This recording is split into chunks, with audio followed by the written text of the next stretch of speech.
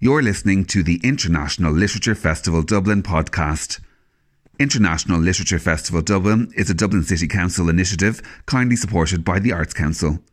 For all the latest festival news or to sign up to our newsletter, visit www.ilfdublin.com.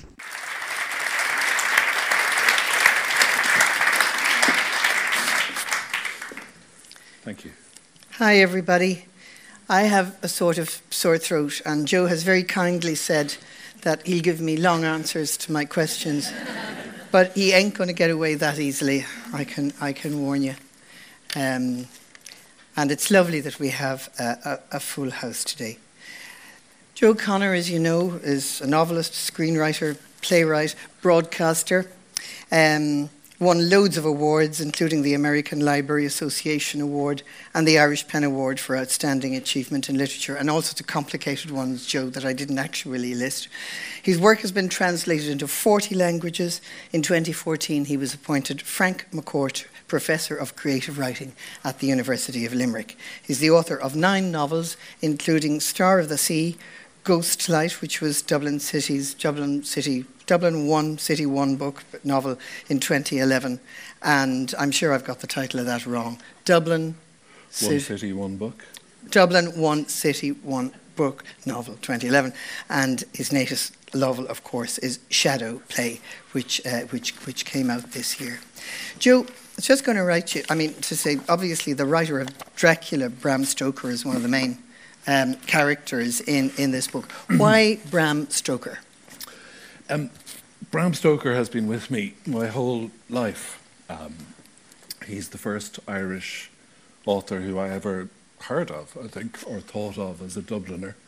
And the reason is that when I was a kid, I used to go and stay with my maternal grandmother from time to time. She lived on Keeper Road in Crumlin, and my father's parents lived on the same road, so it was a lovely thing. When you're 8, it's very nice to see all 4 of your grandparents on the same day.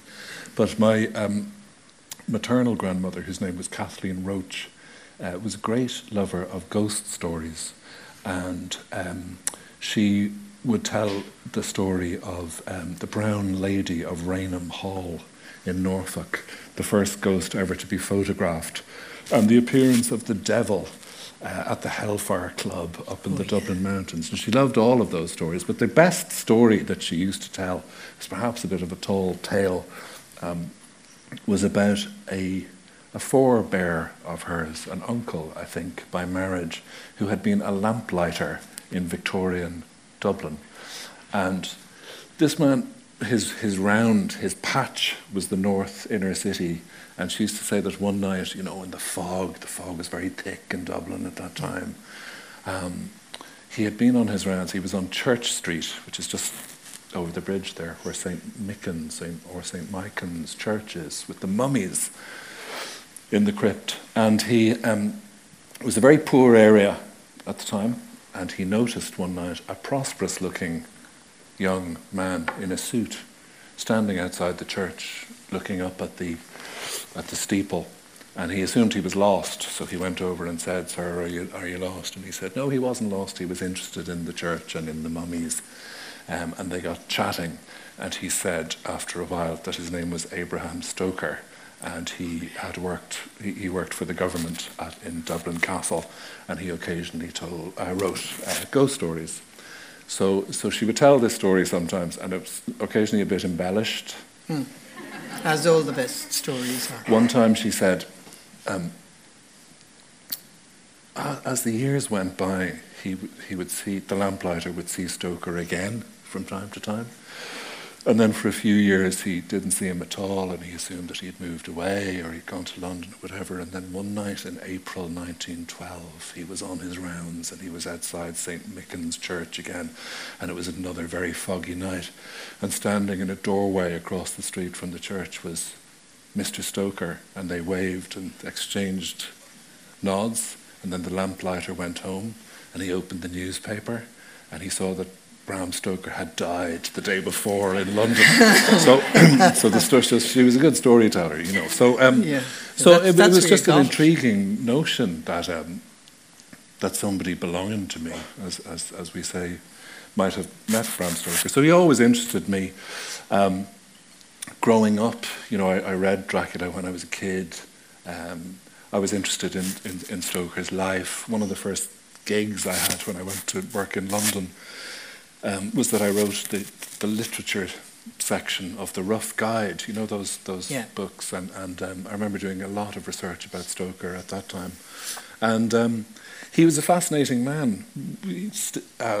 For somebody who was so successful with this one book, Dracula, I think he's curiously forgotten about in Ireland, and there isn't a street named after him, there isn't a bridge named after him.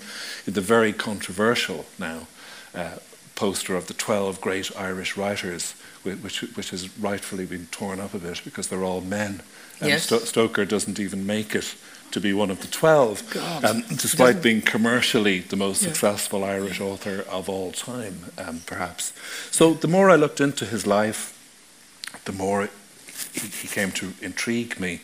He went as a young man off to London, where he worked for most of the rest of his life as a theatre manager. He managed the Lyceum Theatre on the Strand, which is still there, and he worked for this volcanic, mesmeric figure, Henry Irving, who was thought of as the greatest Shakespearean actor of his day, and perhaps of all time. And then the third member of this fascinating trio was Ellen Terry, who was a really remarkable woman, the most famous actress of her time, the highest paid woman in England at one point. Everybody who ever met her appears to have fallen in love with her. She would say that all she ever did on the stage was play herself, whether she was Ophelia or Juliet, or whoever she was. She would just turn up and say the lines as herself, and people would queue down the street to see Ellen Terry. So there was a period of 7 or 8 years when these three remarkable people were all working in the one place, and that's the kind of starting point of Shadow Play. Well, maybe you wouldn't mind reading the opening pages, which is a letter to Ellen Terry from Bram. Yeah, this is the very start of the book, and but the book doesn't move entirely chronologically. This is set when Bram is an old man, and he's responding to a letter from his old friend and perhaps his old flame, Ellen Terry. So here goes. Victoria Cottage Hospital, near Deal, Kent, 20th of February 1908. My dearest Ellen, please excuse this too long delayed response. As you'll gather from the above address, I'm afraid I've not been too well. Money worries and the strain of overwork weakened me over this wretched winter until I broke down like an old cab horse on the side of the road. What's good is that they say little permanent damage is done. My poor espoused saint has moved down here from London to a little boarding house on the seafront, and comes in on the bus to read to me daily, so we can continue irritating one another contentedly, as only married people can. We enjoy quarrelling about little things like sandwiches and democracy. I'm still able to typewrite, as you see. Last night, I had a dream of you-know-who. He was in Act 3 of Hamlet, and somehow you came to me too, like a rumour of trees to a tired bird, and so here I am, late but in earnest. How wonderful to know you are putting together your memoir, and how frightening that prospect will be for untold husbands. You ask if I have anything left in the way of Lyceum programmes, costume sketches, drawings or a Kodak of Henry, lists of first night invitees, menus, so on. I'm afraid I haven't anything at all in that line of country. Almost everything I had I stuffed into my reminiscences and then turfed the lot, 5 suitcases full, into the British Library once the book was published, apart from a couple of little personal things of no interest or use to anyone. You're correct to recall that at one time I had a file of letters from poor Wilde, but I thought it wise to burn them when his troubles came. What I do have is the enclosed, a clutch of diary pages and private notes I kept on and off down the years, and had begun working up into a novel somewhat out of my usual style, or perhaps a play, I don't know. The hope was to finish the deuced thing at some point before my dotage. But I can't see that happening now that I seem to have lost the old vigour. In any case, since I have no savings and the London house is heavily mortgaged, I must marshal what forces I possess and find employment that will pay, which my scribblings have never done. The plan is to ship ourselves to Germany, perhaps Hamburg or Lübeck. The cost of living is lower there, and Florence speaks the language. God knows we're a little old to emigrate at our time of life, but there it is. As to the scribbles, some parts are finished out, others still in journal form. I had intended changing the names, but hadn't got around to it. Your own name, being part of you, seemed too beautiful to change. Since you appear in proceedings yourself, you'll find looking through the ruins a curiosity at any rate, and it might raise a smile or two at the old days of fire and glory, the madness of that time. If any plank of the shipwreck is of use, which I doubt, for your memoir, salvage rights are yours. Well, perhaps check with me first. Much of it is in Pitman shorthand, which I think you know. If you don't, a local girl in the village will, or there is Miss Miniter's secretarial service near Covent Garden. I can see the street clear as daylight, but can't think of its name. You may remember her. She's in the directory. Some of it is in a code even its maker has forgotten. I wonder what I can have been trying to hide, and from whom. Well then, old thing, my treasured friend. It is a holy thought to imagine my words moving through your heart's heart, because then something of me will be joined with something of you, and we will stand in the same rain for a time, under the one umbrella. All fond love to you and your family, my dearest golden star, and happy birthday next week, I think. Ever your Bram. Yeah. And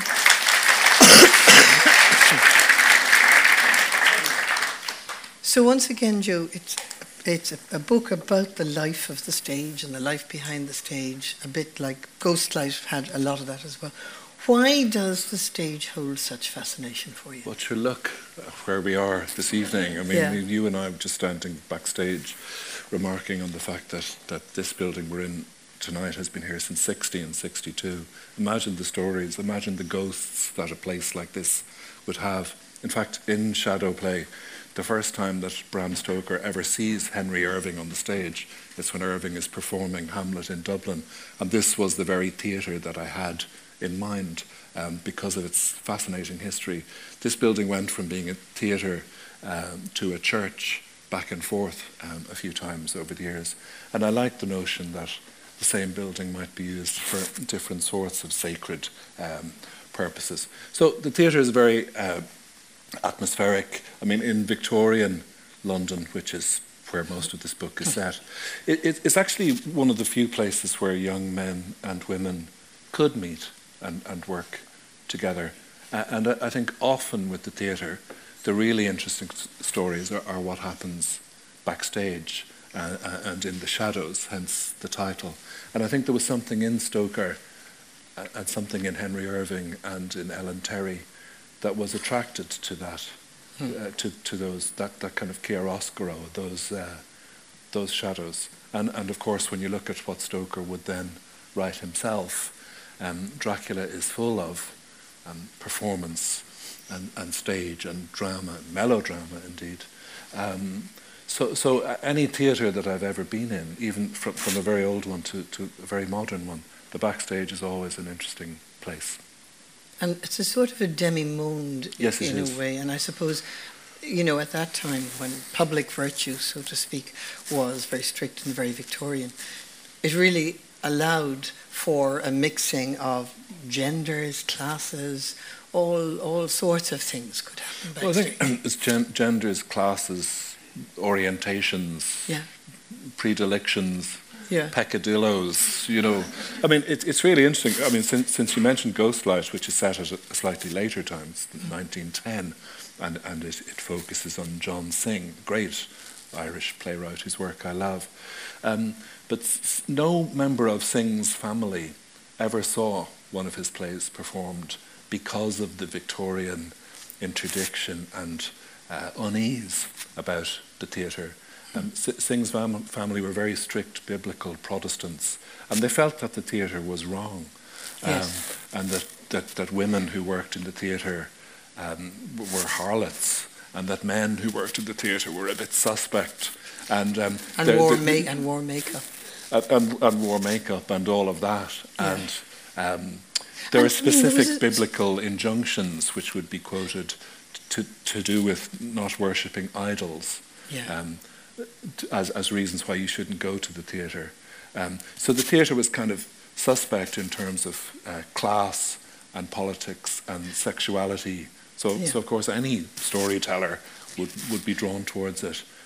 But the Archbishop of Dublin, the famous John Charles McQuaid, forbade his priests to actually sit in a theatre. I think that went on at the end of the 60s or the early 70s. They used to sit in the wings. Those of them who dared to go to the theatre. Yeah. It was extraordinary stuff. Well, that is extraordinary. And then he would put on his frock. And yes, exactly. Well, you've got a lovely bit in here where Ellen Terry's voice comes into the book for the first time, and she's describing the Lyceum. Yes. So now you've got to be Ellen Terry. Yes, so you have to imagine that I'm a distinguished Shakespearean actress. So this is a bit where Ellen Terry, at a later point in her life, is remembering back to meeting Henry Irving for the first time, Harry, as she refers to him, and meeting Bram, and what Harry was like and what the Lyceum was like. So this is the voice of Ellen Terry. I might stand up to read, actually, if that's all right. Right, the voice of Ellen Terry. Do you know, I can never remember exactly when I met Harry. He was just always there, like the sky. We did Romeo and Juliet, I seem to recall, in Cirencester or somewhere, when I was 19 or 20. He was kindly, a personable cove, shatteringly handsome, and he had a sort of softness towards the older actors, which I always found touching. He spoke to them with great respect and good fellowship, even though some were long past their best nights, which in honesty might not have been all that starlit to begin with. Journeymen actors, may God bless every one of them.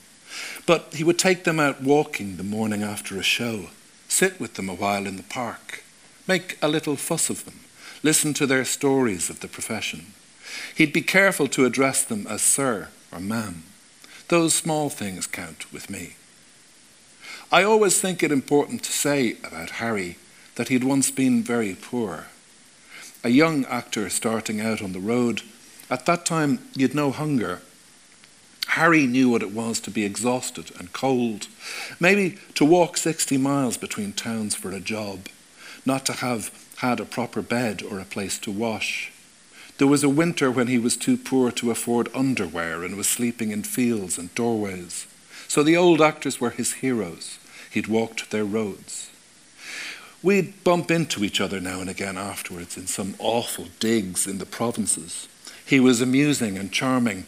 He had the good flirt's trick of making you feel you were the only person in the room, which, even when you know the trick, is fun to see done well. His party piece was a satirical impersonation of himself playing Lady Macbeth. Look at me, I don't take myself tremendously seriously. That type of man, which is always a sign that they do. Another tactic, the poor booby, was that he'd flatter your hair. Oh, your beautiful russet ringlets, Angel. Is russet the correct word?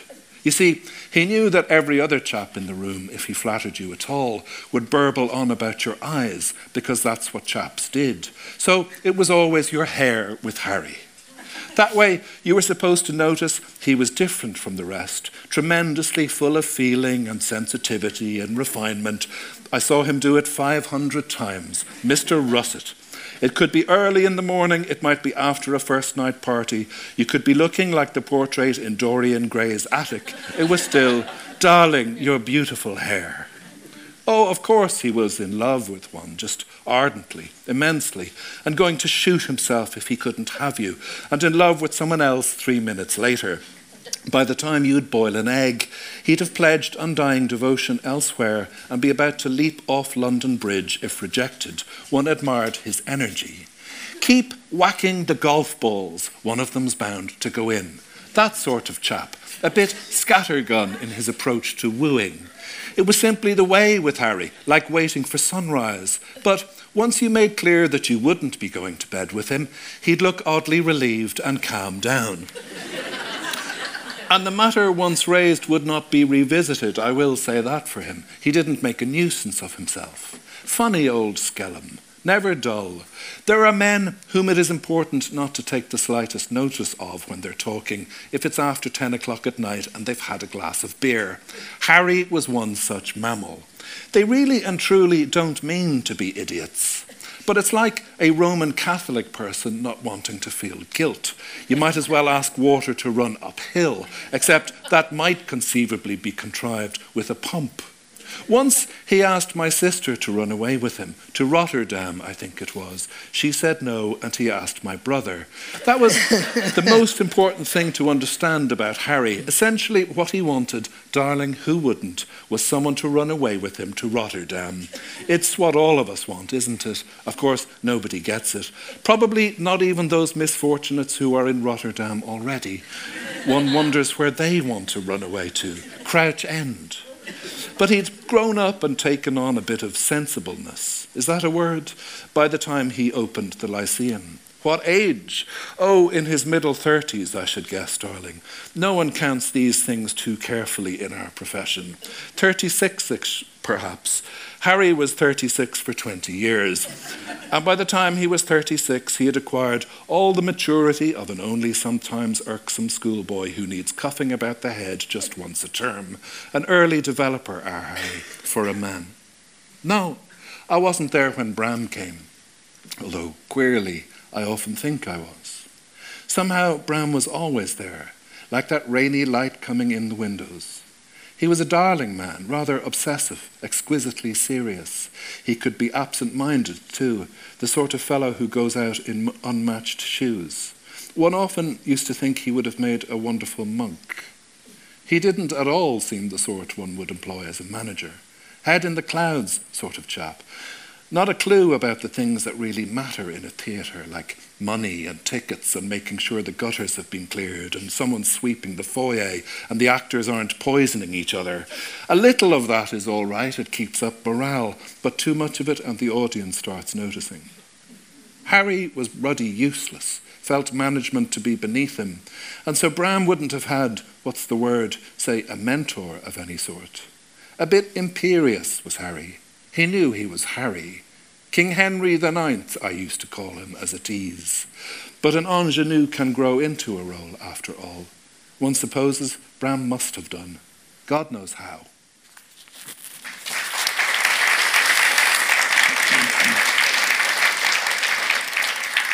That's my most convincing Shakespearean actress. But the lovely thing about her is that she brings into the book this terrific playfulness and yet that sharp eye.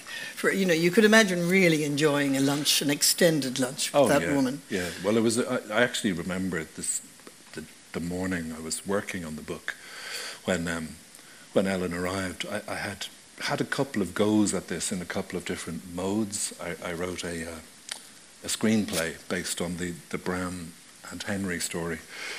And then that became a radio play, and they were, that was grand. The radio play was produced, but I just always felt that there's something missing. That it's quite an efficient bromance, but that's all it is. And then one morning I was just kind of messing around, and I tried to put Ellen's voice in, and it was just a crackle of electricity went through the page, and I just thought, right, this is exactly what the book needs. And from then on, I would really look forward to going down to the office to work and thinking, sometimes with a bit of trepidation, oh Jesus, what's Ellen Terry going to make me do today? So she was a great presence, and I suppose she recasts the two lads in a different light. She does, and there's a lovely description in the book of where Bram and Ellen Terry and the great Sir Henry Irving end up sleeping all night in his theatre sitting room, and there's against that wonderful demi-monde sort of sense of them all being in there together. And yeah, I mean that's heightened or invented a bit. You know, the novel is a work of fiction. But yes, there's a sequence lasting a few months when the Jack the Ripper murders are happening in London, and people are afraid to go out at night. And obviously, this book's about theatre people, and they work at night, and they're often going home at midnight, or there's a notes meeting after the show. They might be going home at 2 o'clock in the morning. So Irving actually lives in the theatre at this point. And Bram and Ellen move in, and there are three sofas arranged around the fire in a kind of U shape, and each of them has a sofa. And I suppose you want the reader to wonder, one night will I come in here and one of those sofas will be empty, and somebody will be sharing a sofa with somebody else. Yes. So it has that. And we won't tell whether that happens in the book. Yeah. But the lovely thing about the tone that she brings into it is that there's none of the actor about it. I mean, she's not at all terribly pompous about the work that she does or the role that she plays. But all the same, you have a lovely piece in here where she talks about where she picks up her ideas for acting, and it's just one of the best practical bits of advice I would have thought for any actor. And I know the bit. No, and she was actually like that in real life, and it's good to have somebody that's a bit down to earth about the theatre in the book, because Irving was the total opposite. I mean, he was as thespian as you can get. Yeah. So I suppose that at the same time as she admires his craft, and I mean, Irving was an amazing actor. People talk about how the audience would go into hysterics and kind of scream and holler if he was playing a villain. And he appeared to have this kind of mesmeric control over people. Some critics refer to him appearing to shape-shift on the stage. But as she says, he knows he's Harry. He knows he's very good. So his whole style is rather pompous and inflated. Whereas Ellen Terry in real life grew up in a theatrical family. She was in pantomimes as a kid. She just regarded it as hilarious that people wanted to pay money to see her being Ophelia. And it made her a very interesting character. I'll come to this in a minute. Because she had money and power, and it mattered what she thought. And, you know, if she said so, the theatre would have a hit. And if she decided not to do something, it wouldn't. So it makes her a very interesting character to write about, because a late 19th century woman really mattering, you know, and really being the boss is quite unusual. So that was a fun thing to write about. Anyway, this is the sequence. This is the one I think you mean, Olivia, where Ellen has joined the theatre, and she's Bram is in her office, and they kind of stumble into a conversation about how she does her thing. So I'll stand up again for this. In the leading lady's office that Miss Terry has insisted on having installed as part of her contract, she rises from the desk, crosses to the meeting table. Where are we with the list, Bram? You were on page 4. Can we hurry? She has asked him to let her observe his work as a manager. She's planning to run her own theatre one day. I have paid the wages, says Stoker, reading from his notebook of tasks. Arranged the auditions, spoken to the bank, ordered the glazier for the new doors to the auditorium, settled the accounts for refurbishing this room. That can't have cost much, she says, looking about. The furniture's off a scrap heap. And there is a reporter from the Times downstairs, Stoker says, a grisly old sort. He would like to speak with you for an hour about the show. Have him fed to the chief's dog, will you? The hound utters a grunt from its rug by the fire. The publicity would be useful in selling tickets, Stoker says. Oh, my hat to their tickets, let them come or not. Well, without tickets being sold, there is no theatre at all, as you will see when you run a playhouse yourself. If you insist, I do. I surrender, she says. She returns to the desk, pulls a handkerchief from a drawer and uses it to polish her spectacles. It's always the same tedious questions from the reporters, she says. They make one lose the will to live. What do you think of Shakespeare? What is it like being a woman in the theatre? How do you put together a portrayal? Well, how do you? He says. I look at the people around me, she says. How does anyone? You look. A limp, she says, my housemaid. A squint, my aunt. A nice old girl, you, Bram. A pompous but likeable bore, the chief. Stoker permits himself a laugh. She imitates it back to him with such exactitude that he startles. Watching is meat and drink, she says. People are food. You have surely noticed that the chief has put your own particular way of reading a book into his Macbeth. I hardly think so. You lick your fingertip, Bram, before turning a page. So does his Macbeth. His Iago touches his face when frightened. So do you. There is a gesture you make where you touch the tips of your palms. You do it when you're asking for something. Watch carefully. He'll use it. But that's a coincidence, surely. Nothing is a coincidence. This is. Pop over, she says, and open that drawer in the cabinet for me, would you, Bram? You'll find a bundle of little sketchbooks. Fetch one of them over like a good man. Any at random. The tome's wrinkled pages are of greying old parchment, every inch of space alive with inked drawings of hands, mouths, eyes, free-flowing lines of footprints, bits of musical notation. You drew these, he says. But it's the way I go into a part, darling. I look, that is all. Their mannerisms, habits, things about their accent, how a character walks is as important as anything she says. The way she lifts a wine glass, the way she draws a curtain, whatever words she puts the weight on when she's saying a sentence. Most of all, her stare. Get that? You get everything. Stoker riffles the pages. A nun's head turns towards the viewer, smiles, bares its teeth. I started doing them as a girl, she says. Tip I got from my father, an old warhorse. Took me on for his panto when I was only 7 or 8. Always attend to your sketches. They'll stand to you in the end. Your scholar has got his school books, but a player has got those. They're beautiful, Stoker says. I didn't know you could draw. No, it's not beauty. It's just looking, dear Bram. It's knowing everything contains the opposite of itself. It's the key to playing Ophelia, Desdemona, Lady M.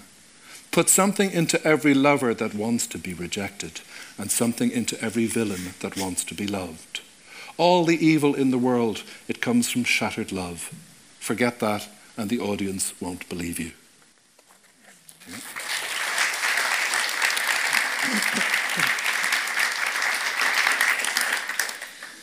Well, you know, as you describe it, it was London of the deep fogs, the Jack the Ripper murders, that sense of danger on the streets, and that was the background against which Bram started to write this story. But there was a lot going on. Number one, there was Bram trying to write this story. And then number two, there was Henry Irving, who never let anything sort of go by that he could use, conscious also that the Jack the Ripper stories and atmosphere were what was fascinating Bram, and that Bram's story had to do with that. And I'm going to ask you to read in a minute a little excerpt where he does that. But the fascinating thing about that story was that, as you say, it was probably commercially the most important piece of literary work ever produced in this country. But while he was alive, he never earned a penny from it. Mm.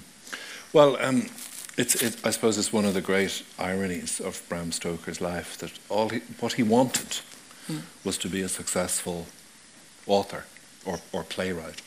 He dreamed of writing a novel that would liberate him from having to do other sorts of work and enable him to support his family by writing, and that just never happened. And one of the reasons it didn't happen was because working for Irving was just so demanding. Bram would often be working 18-hour days, and he did publish 7 or 8 books, but none of them were successful. Finally, Dracula I think, is 1897. And thank God Bram did one very important thing, which was it wasn't possible to copyright a novel at the time. There was no copyright law for novels. There was only the law that would allow you to copyright a play. So I have a kind of running marital tiff all the way through the book. Bram's wife is always trying to get him to copyright his work by turning it into a play. And he's always saying, but why would I bother? Nobody's ever going to be interested. But in real life and in the book, Mrs. Stoker, Florence Balcombe, a great Dublin woman, finally won out. And on a particular morning, Monday morning in, I can't remember the month, but in 1897, there was the one performance of Dracula on stage at the Lyceum Theatre, 10:30 in the morning. The script was pages torn out of the book and kind of glued together. The cleaning ladies were busy in the auditorium. The carpenters were building the set behind. There was no costume, there was no scenery. The actor playing Dracula was still hungover from the night before. He just kind of cantered through it. But that was enough to establish Dracula as a legally owned copyright entity. So 10 years after Stoker's death, he died in 1912. So 10 years afterwards, a German film company pirated Dracula, and they made their film Nosferatu, thinking that Dracula, like all of Stoker's other books, had been forgotten. But unfortunately for them, it hadn't been forgotten by Mrs. Stoker, who made it her mission. God bless her. She tormented this company for the rest of her life, dragged them in and out of court, made them pay damages, established very important principles of copyright that are still in use today. So all authors owe Florence Balcombe a debt. The one thing that I'm happy she didn't succeed in was under the terms of her settlement with the German company, they were to destroy every print of Nosferatu. And one guy decided he would destroy all of them apart from 6. So he kept 6 copies of Nosferatu, so we still have the first appearance of Dracula on film.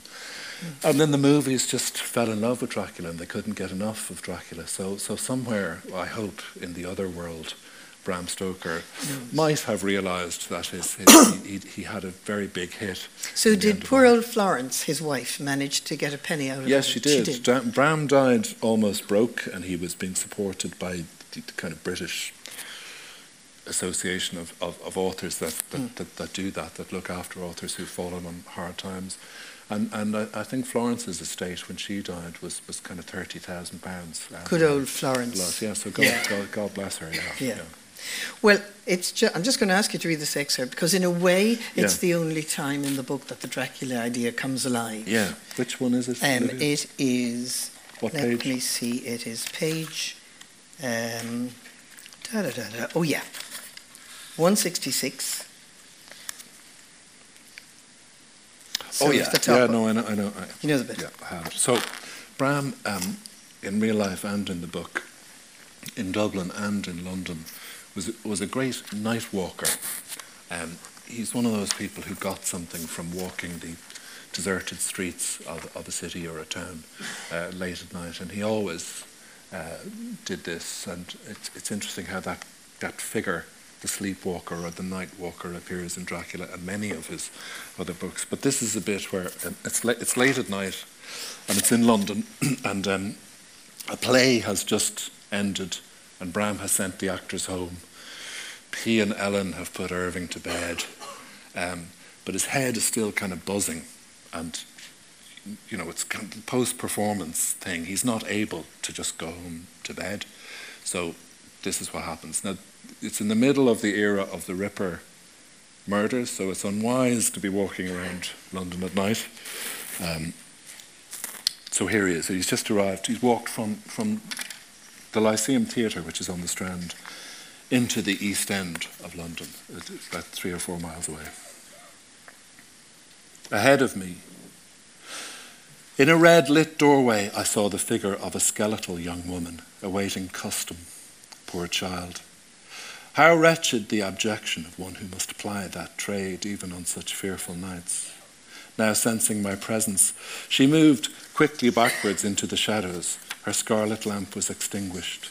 I reached into my pocket to remind myself the knife was still there.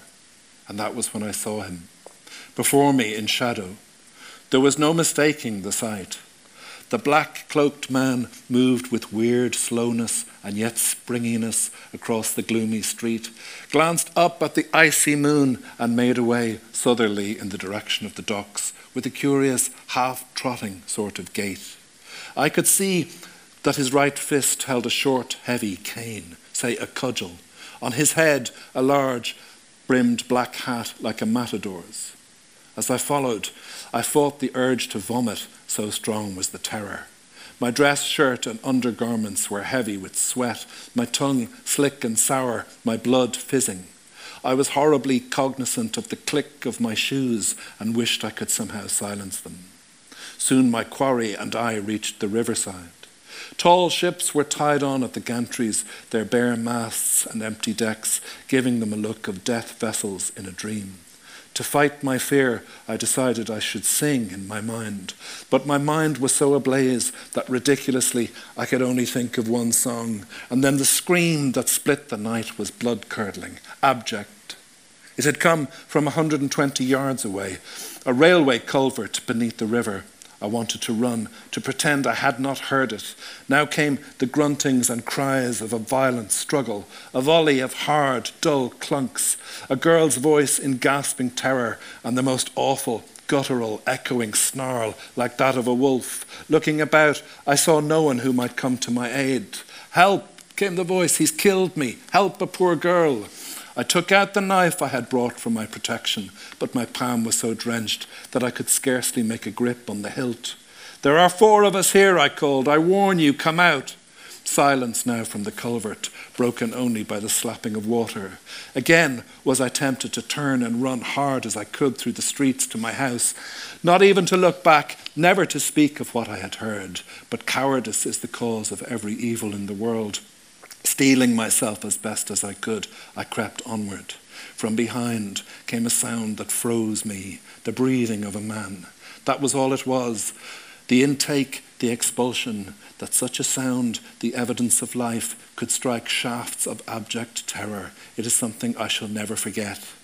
When I turned, he was standing in a pool of silver moonlight, a sacking mask over his head, with eye holes burnt. In his left glove was the cudgel I had seen him with earlier. In his right was a butcher's cleaver. I cried out as loud as I could, in the hope that someone passing even at a distance might hear me, perhaps one of the sailors on the moored ships. "Sss," he hissed in a weird simulacrum of gentleness. Without otherwise moving, he now opened his horrid mouth wide, bearing saliva-dripping teeth and dog-like tongue, and then came a snuffling chuckle I recognized. As he took off and pocketed the hood, I thought my temples would burst. "So now you know all," Irving said. I was unable to speak. A long moment passed before he crumpled into laughter. "I followed you, idiot," he said. "When I saw you'd left the theatre unaccompanied on one of your insane bloody strolls, you don't think any self-respecting chief would let you alone to be gobbled by saucy Jack?" "You damned unspeakable wretch," I said. "You are a cur, not a man." And I continued in obscene vein, but all he did was laugh and point his shaking finger. "Your face, oh Bram, how I wish you could see yourself." By now he was helpless with mirth, but after a couple of moments recovered himself sufficiently to gasp, "Help me, oh help me, I'm a girl in a pickle." As I left him, I could hear his hilarity dying slowly away. "Hello?" he called out. "I say, you're not leaving me here alone, old man. Don't go." I did not stop until I had reached my empty shell of a house, now dawn, heart racketing, brain boil.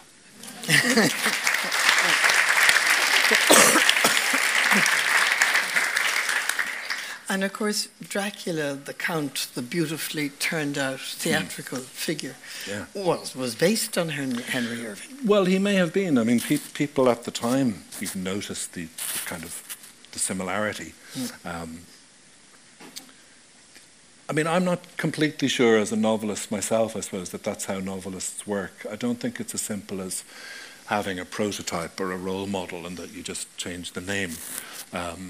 I think a process that's a bit more like a sort of osmosis goes on, and that there may have been something of Irving and something of ghost stories that Bram's mother, who was from Sligo, might have told him. There was certainly something from previous supernatural books and vampire stories. I mean, Bram is very far from the first person to put a vampire into the heart of a novel. But he was the first person to do something really brilliant and clever, which is to make it contemporary. We kind of think of Dracula as set in a funny, quasi-medieval Transylvania. Yeah. But the most frightening bits of Dracula are when Dracula comes to London, and Dracula is living in a derelict townhouse on Piccadilly, and he's able to change his appearance. So he could be sitting beside you on the tram. He could be walking past you in Leicester Square. Again, very similar language to what contemporary reporters use about the Ripper. So it's very tempting to think that part of him might be Irving, but there's actually no textual evidence for that. Bram never spoke about or wrote about Dracula. He wrote an unforgivably long biography of Irving. After Irving died, he wrote his personal reminiscences of Henry Irving, of which there are more than we need. I mean, it's like 700 pages, 2 volumes. It's a snowstorm of facts. Every first night at the Lyceum, he tells you everybody who was there, what was on the menu, what the wines were. But he never really talks about the nature of their relationship, and he never mentions Dracula at all. So presumably, if Bram had known that Irving was one of the ingredients for Dracula, he might have said it. But scholars have latched on to this and believed that Irving was, but Bram himself never said anything about it, and simply may not have known.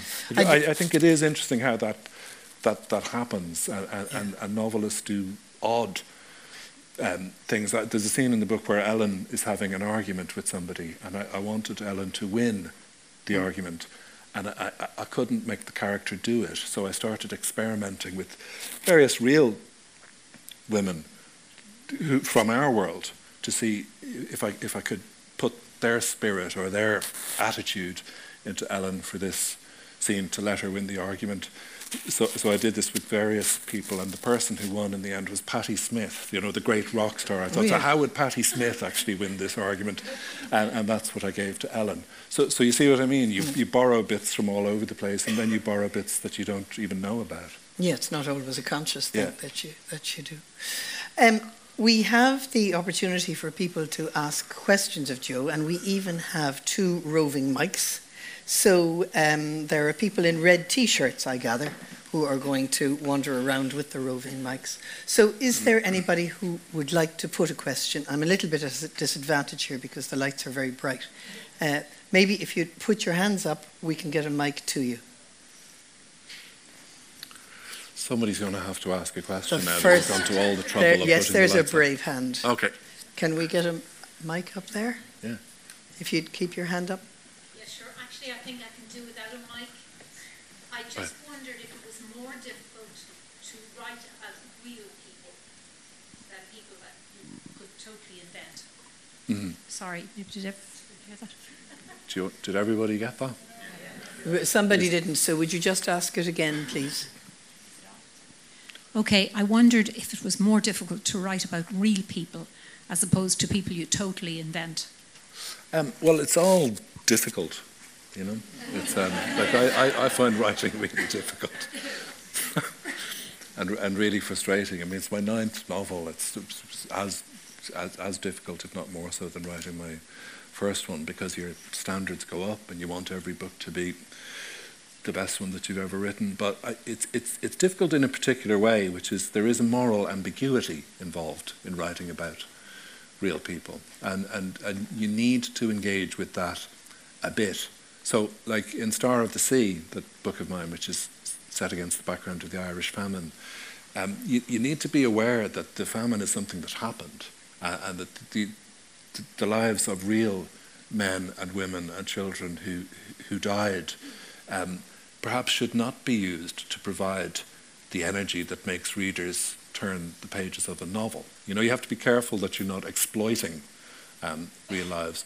And then I think you have to be very clear, which I've tried to be in the afterword of the book. It's the first sentence, is that this is based on real events, but it's a work of fiction. I have taken great liberties with facts and characterizations and chronologies, and then you direct the reader immediately to the researched works that you've used yourself. You know, people in search of reliable information need to be pointed to where they should go. But I do think that, like in the case of John Synge, in the case of Bram Stoker, I feel you have one notch more of a license to do this if you're writing about a writer, an artist, a storyteller, because they might have done this themselves. I mean, there's clear evidence that Synge kind of did get the idea for Playboy of the Western World from an actual case that happened on the Aran Islands. Stoker may have drawn from Henry Irving to create Dracula. Intriguingly, he mentions Ellen Terry by name in Dracula, one of the very few real life people he mentions, and the only friend, the only person he actually knew himself who he mentions, Ellen Terry. A really intriguing thing to do. So the fact that these people themselves referred to the real world and real people, I think gives you a little bit of a license to do that.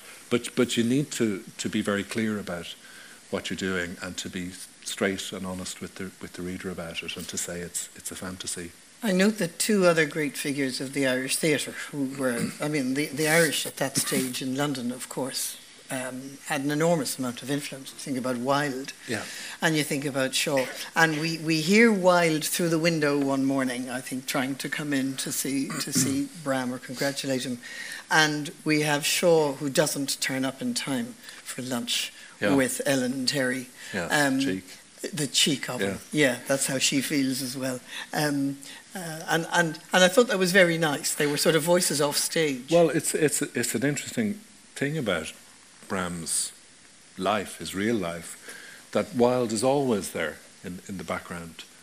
They knew each other as students at Trinity. Stoker proposed Wilde for membership of various student societies. The very great Dubliner Florence Balcombe, who Bram married, before that had been engaged to Wilde at one point. And rather deliciously for Dracula fans, when they broke up, Wilde's parting gift at the end of the relationship was a crucifix. So Wilde is always there, a kind of a ghost in the backstage of Bram's life, of his story. And an intriguing relationship in itself. Now, is there anybody else who wants? I can see a hand up here. Yeah. There's a man there. This is great. It's like being on Question Time. It's terrific. I saw you. Yeah. And there's somebody else here, is there? Joe, just your writing career, there's been a huge change from your early books to what you work on now, probably from The Star of the Sea onwards. Did you make a conscious decision to become a historical novelist, or have you just found yourself moving in that direction? I don't think of myself as a historical novelist necessarily. You know, the novelists who I love, like Peter Carey and Toni Morrison and the late Brian Moore, set some of their novels in the past and some in the contemporary world. So I don't think that was the change. There was a big, I guess, personal change in my life and in my attitude to my writing around the time that our first son was born, who's 18 now. And everybody who's a parent will know that your view of everything changes when you become a parent and your stake in the world deepens. You have a reason to care about things in a way that you didn't before. And I suppose with my early books, I mean, I loved writing. It was all I ever wanted to do from when I was a young teenager. And I got a bit dizzy and a bit drunken with just kind of firing the books out. And if people didn't like a book, it was fine. It didn't bother me at all. I'd just write another one. And I think I always put 100% into them, but I didn't care about them in the same way as I found myself caring about the novel I was writing when James was born, and that was Star of the Sea. And I mean, I did feel I would like this to be a book that boy would read one day, and that it would make a difference to him, and that his kids might be able to read. And so I put 102% of effort in. It's an odd thing. I mean, among the many wonderful, joyous feelings that you have when you become a parent, it's also an intimation of your own mortality. I mean, this is the circle of life. You're not always going to be here. So I began to think, there's a finite number of novels. You know, you might write another 10 novels if you're lucky. So you know, maybe start trying to make them count. And I deliberately, consciously, with Star of the Sea, tried to write a book that would always be around. I didn't want it to go out of print, and I wrote it for James, and I'm happy that it never has gone out of print. And has he read it? He's read bits of it, and if he was here, he does. One of the things that happens when you're on the radio, I don't think it's happened to you because you're so distinguished, but one of the things that happens is that Mario Rosenstock and people like that imitate you, which my kids think is hilarious. But the funniest impersonation of myself that I've ever heard is my son James's party piece, which is Dad reading from his novel Ghostlight in his over-enunciating South Side drawl, and so he thinks that's really hilarious. So I've added to, you know, the gaiety of his life, and I'm hoping that at some point he might get around to reading Star of the Sea, which I stayed up many late nights to write for him. Now, there was somebody else, I think, who wanted to come Yes. in. Yeah, if you just wait till we get the mic. Thank you. I feel under pressure now to have a good question. Yeah. But actually, you mentioned at the beginning that kind of Stoker had been with you all your life. Yeah. And I'm wondering, and also that he's more of a shadowy figure than some of our other novelists or writers. So, a confused kind of question, but has your feelings or ideas about him changed having written the novel? Do you feel a responsibility now that you maybe are bringing him as a person to a wider audience? Have you got him out of your system? I never get a character out of my system. I mean, I remember all of my fictional characters, and I find myself thinking about them. I mean, Molly Allgood, who's the kind of central character in Ghostlight, I found myself thinking about it the other day. Who would she vote for in the local elections? Suddenly Rathdown, you know. Yeah. And did you come up with an answer? I think the Greens. I'm not sure. Yes. So it's not like that. They never go away. But certainly my feelings for Stoker over the years have gone from admiration and curiosity and respect to love. I mean, I just love Bram Stoker, and it was just a great pleasure to spend time over the last few years with these three characters, and I hope that I have written about him with tenderness and affection, and that my version of him is something like the real man, and if that isn't the case, he will be waiting for me one day with a hammer and a stake to get me. So yeah, I just admire him so much. I mean, it's never easy to be a writer, but the freedoms that writers have now, and the supports that writers have now, and all of that, and here's this man who just keeps going. It's just remarkable, you know, in the face of disappointment and illness and busyness and you know, all of those things. He just kept going with this kind of probably insane belief that one day I will write a book that will be a huge classic, and he did. And it's just that he wasn't around to see it. So I just so admire his tenacity and his sense of mission and his purpose that he brought to his writing. And yeah, I think he was a lovely, gentle, unself-promoting, interesting, courageous, empathetic, multifaceted man, and I would have liked to know him, and I kind of feel that I do. He says something lovely in one of the letters to Ellen Terry, which I really liked, and he said, "Last night I had a dream of you-know-who." It was obviously Irving. He was in Act 3 of Hamlet, and somehow you came to me too, like a rumour of trees to a tired bird. Yeah. And I thought, I mean, what a wonderful sentence. But I also thought I would really like that man. Yeah. Well, I'll pass on your... Pass on my compliments. Now, have we anybody else who has a hand up? Yep, there's a hand there. No, and have we got a mic? Thank you very much. I know you've said a couple of times that writing is very difficult, and I know you've written for theatre as well. I find the whole aspect of theatre and Ellen Terry really fascinating in the book. And listening to the voice of Ellen Terry, you write really well for women. Yes. Would you ever consider going back to theatre and writing a piece for female actresses, because they're always crying out for good theatre? Yeah, I mean, I've written a couple of plays. I adapted a novel that I love, Daphne du Maurier's My Cousin Rachel, for The Gate a few years ago. And Rachel is a really fascinating character, and that production is going on tour in the UK later this year. So I'm very happy that that's coming back to life. And I'd love to write for the theatre again. I hope that I will do that. I mean, on the issue of writing about someone who isn't like you in some way, another gender, another age, I don't set much stock by that at all. To me, every writer should be able to do that. That's your job. And a writer who can't, a male writer who can't write about women is a pianist who knows how to play in D. And it's just not everything's written in D, you know, and you better learn C sharp minor as well. So like when I'm working with students at the University of Limerick, where I do work now, I do kind of say that. You need to be everything that you are not when you're writing. There's a beautiful sentence in Joyce's Ulysses where he says, let me see if I have it, every life is in many days.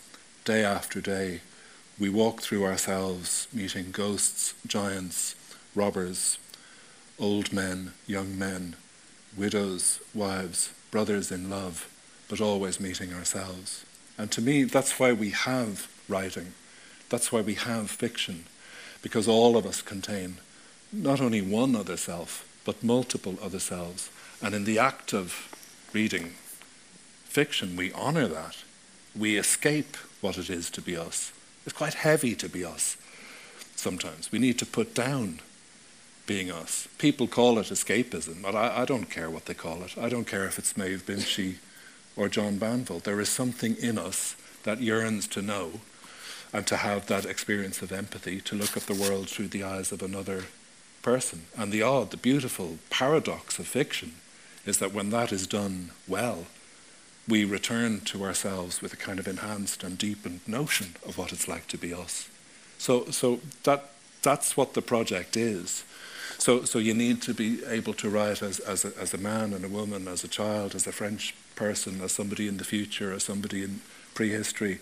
That's just learning your craft and learning all of the keys and all of the chords.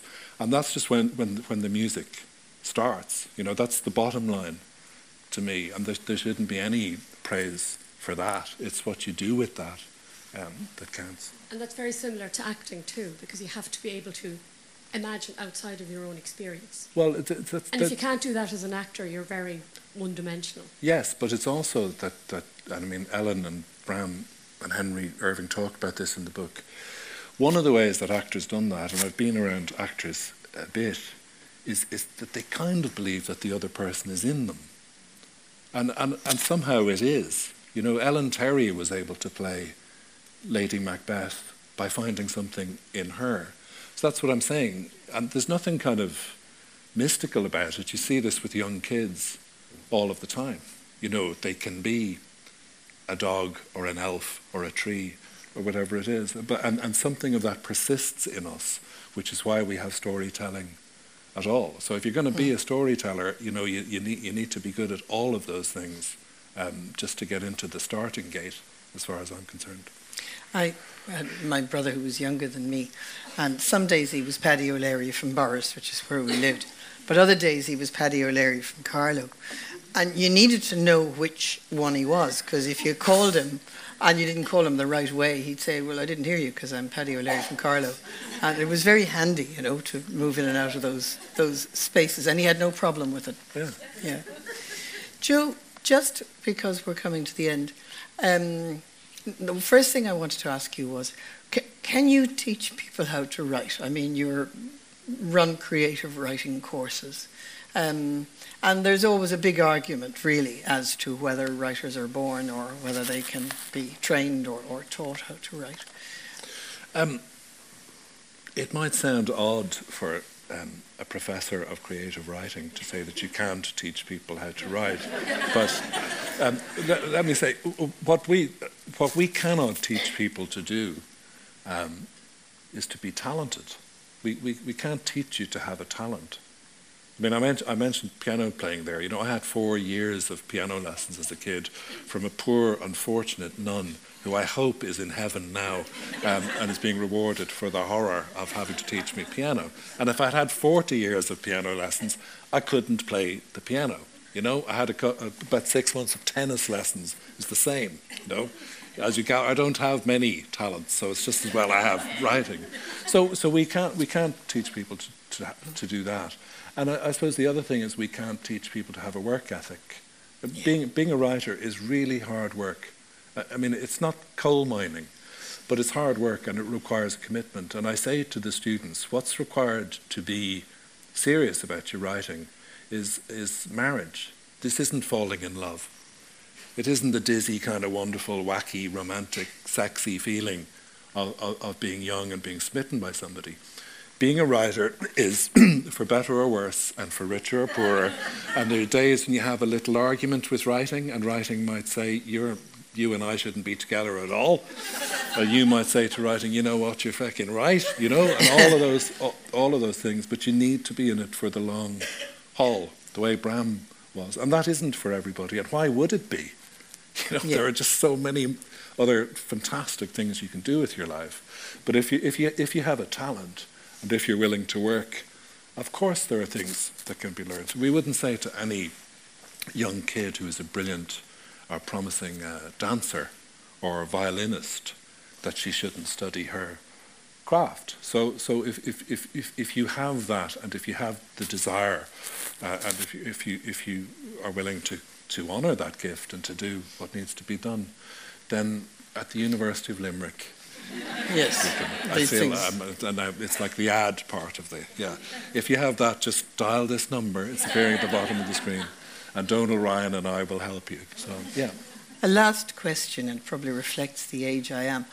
I was very conscious in this book that there are some wonderful passages about sometimes the humiliation of getting old, and sometimes what you learn as you get older, and even the beautiful Ellen Terry ends up not being recognised because she wears spectacles.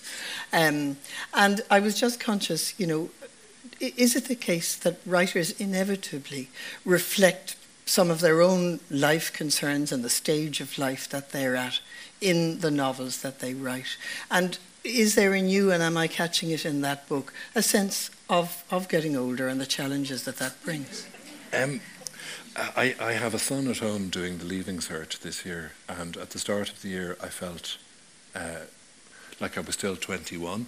And having spent a year in the company of a teenager doing the Leaving Cert, I now feel I'm about 207. So I'm aging to that extent. But no, I mean, I think, as I said to the friend here, you should be able to... Writing is an act of empathy. You should know what it's like to be old if you're a 25-year-old writer, or you should have a good try at imagining it. I suppose what you do have to add to that as you begin to get older yourself is a store of and a stock of experiences that you didn't have. And, you know, things that have changed in your life. You might have learnt more things. I mean, the coda of this book, which is all set on one day in 1912, the characters are older. But to me, they're far more beautiful. They're far more easy to be around. They have far more clarity.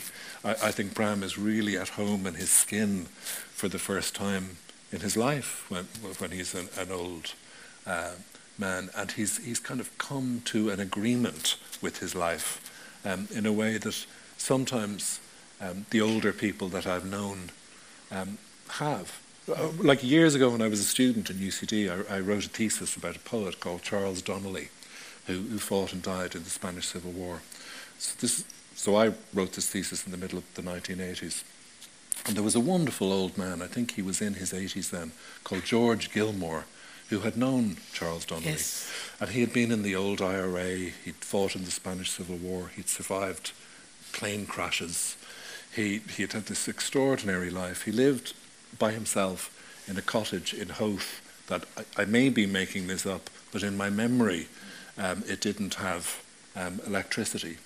And once a week over the 2 years that I was writing this thesis, George would walk into town to meet me and we would have lunch together, and he would tell me what he had remembered that week about Charles Donnelly. And on his way home he would say, "Now if I'm here next week, we'll meet again, and hopefully that'll be okay, and I'll see you at 2 o'clock next Thursday. But of course I'm 86, so I might not be." And at that time, like I was 21, I thought, how could you feel so at home about your mortality? But it was kind of very touching and very beautiful. So there might be some of that feeding into this book. Yeah, that there's a clarity that comes with getting older. He was a lovely man. Absolute yes, he was. Gentleman. Yeah, he was really wonderful. Joe, it's nice to be talking about him. It is. Joe is going to sign copies of his book in the Gutter Bookshop, which I gather you can make your way to from here. So I'd just like to thank you very much, Well, Joe, I would like to thank you, wisdom. Olivia, for being here, and it's really